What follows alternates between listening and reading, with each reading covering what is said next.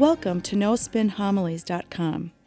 I invite you to join me to reflect upon the homilies of Father Dan. Father Dan will challenge us to open our heart, mind, and soul to the Word of God. Father Dan will draw upon sacred scripture along with art, literature, and the lives of the saints to help us grow in our love and knowledge of the scripture. In doing so, we can become the living Word of God in this world. Now it is my pleasure to present to you No Spin Homilies.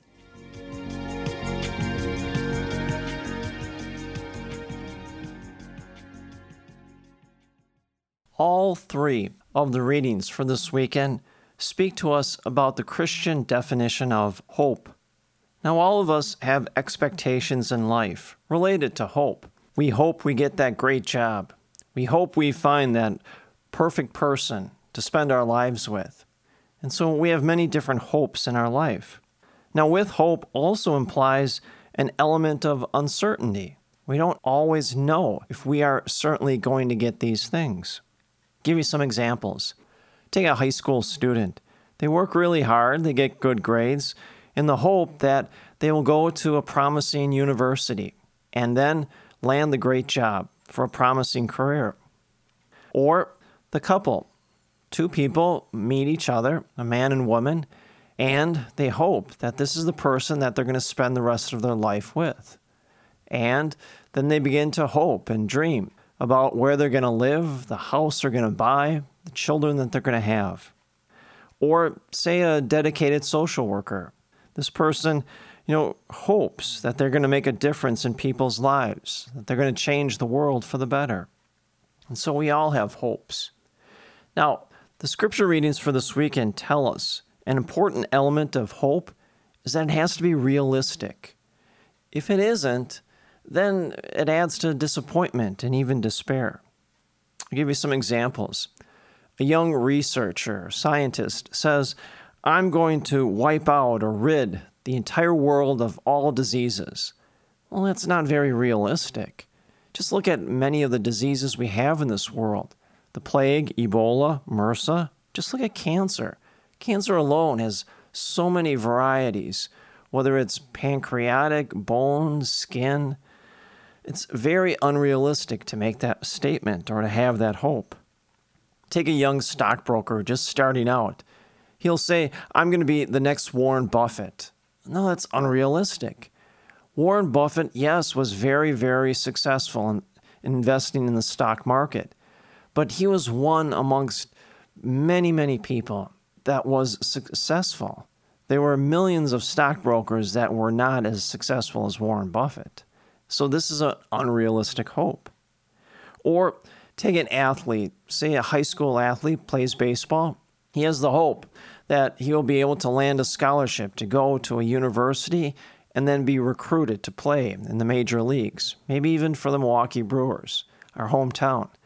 And he also has the hope that he will bring maybe 4 or 5 World Series to the Milwaukee Brewers. Now that is not just a hope. The way the Brewers are playing now, it's pretty much a dream, let alone a miracle. But nonetheless, our hopes have to be realistic. If they're not, then it adds to disappointment and even despair in our life.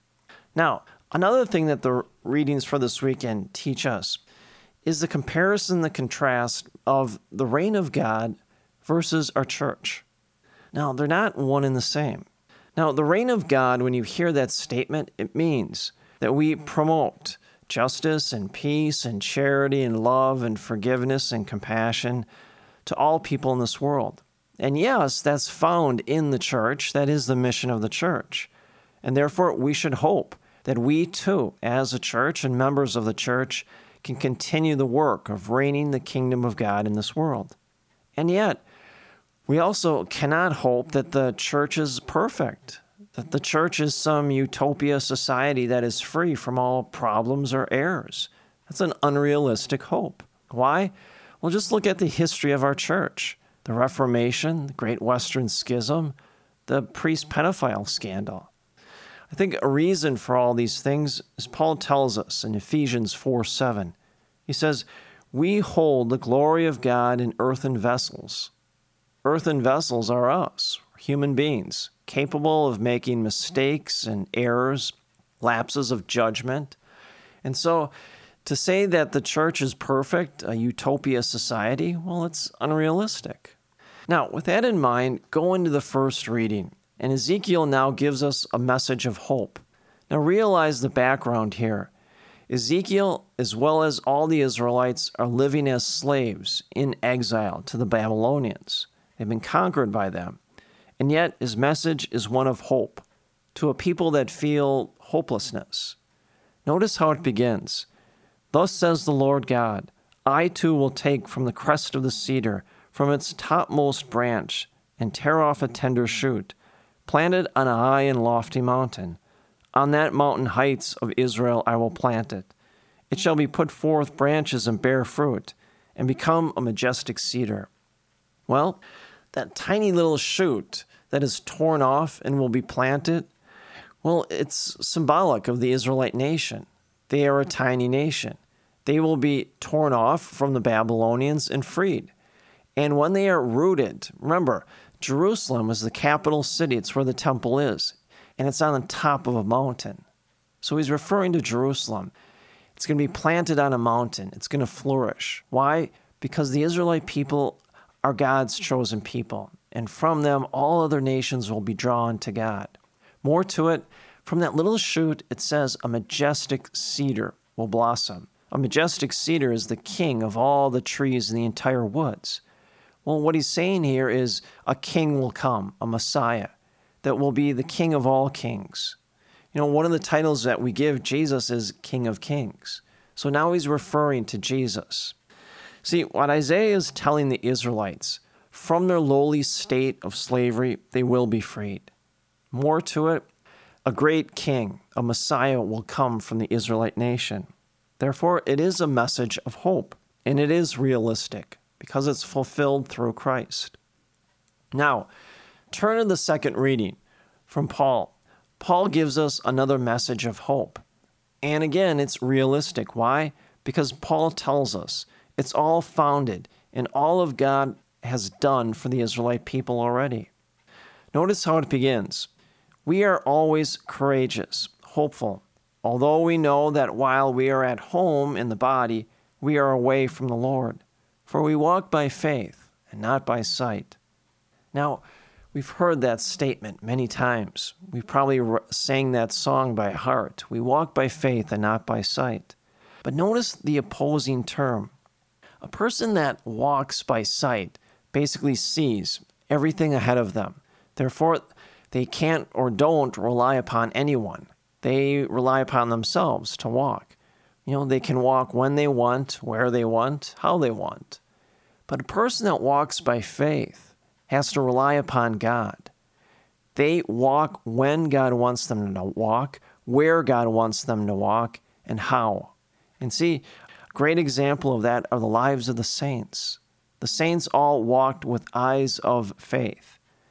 They placed their hope that God would care for them and lead them to exactly where God wanted them to be. And they did just that. And they did incredible things.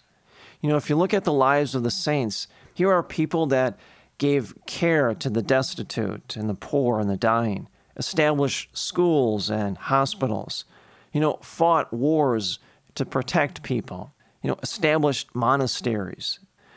They did it in many different places: Calcutta, Chicago, Japan, Orleans, France.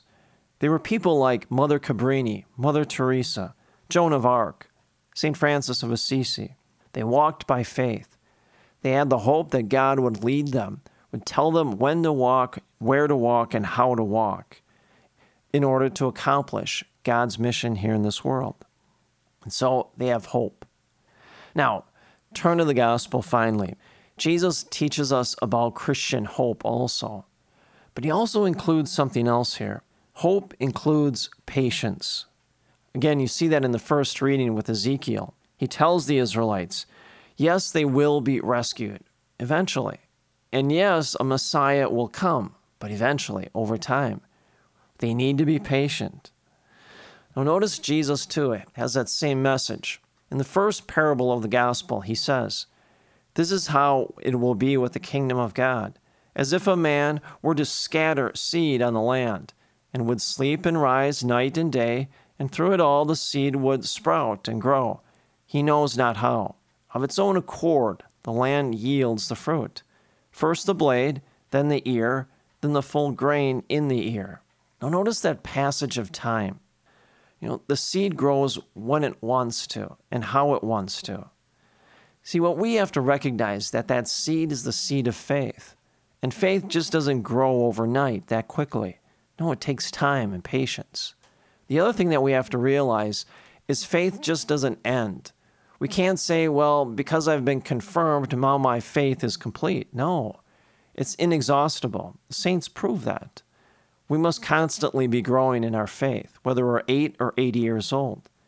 But again, notice how unhurried the faith is, how it grows. First the blade, then the ear, then the full grain in the ear. It's a passage of time. It goes slowly. What's required? Patience. Now go to the second parable. Jesus talks to us about the message of hope and how if we truly are with Christ, we will always find rest in him. He says, "To what shall we compare the kingdom of God? It is like a mustard seed. It is the smallest of all the seeds on the earth, but it springs up and becomes the largest of all the plants. And so the birds of the sky can dwell within its shade." Well, go back to the first reading from Ezekiel. Remember that majestic cedar? When it fully matures, the birds come and find rest in its branches. Well, so too now with this mustard seed. It starts off small, just like that majestic cedar, just a shoot, but becomes a large plant, such that it gives shade and birds come and find rest in it. Well, where else do we see throughout sacred scripture, God giving rest, either to animals or to us as human beings? Well, you see it up and down scripture. "The Lord is my shepherd, there is nothing I shall want. In verdant pastures he gives me repose. Besides restful waters he leads me." Psalm 23. Or, "Come to me, all who weary and find life burdensome, for I will give you rest. For my yoke is easy and my burden light." Matthew 11:28. See, we can hope in the Lord that we will find rest in him. It is a realistic hope, but we must remain patient. See, all three of the readings for this weekend, Ezekiel, Paul, and Jesus, tell us exactly about hope. But hope must be realistic, and it requires patience. We, too, can rein in the kingdom of God. We can promote peace and justice. We can promote forgiveness, caring, charity, compassion. We can do all that stuff. And it is realistic. We can do it. It requires, though, patience. We can continue reigning in the kingdom of God in this world. First started with Jesus, continuing with the apostles, the saints, and now with us. And it's realistic. But what requires of it? Patience. And yet it all begins with hope. And may the peace and the grace of Jesus Christ rest upon you always.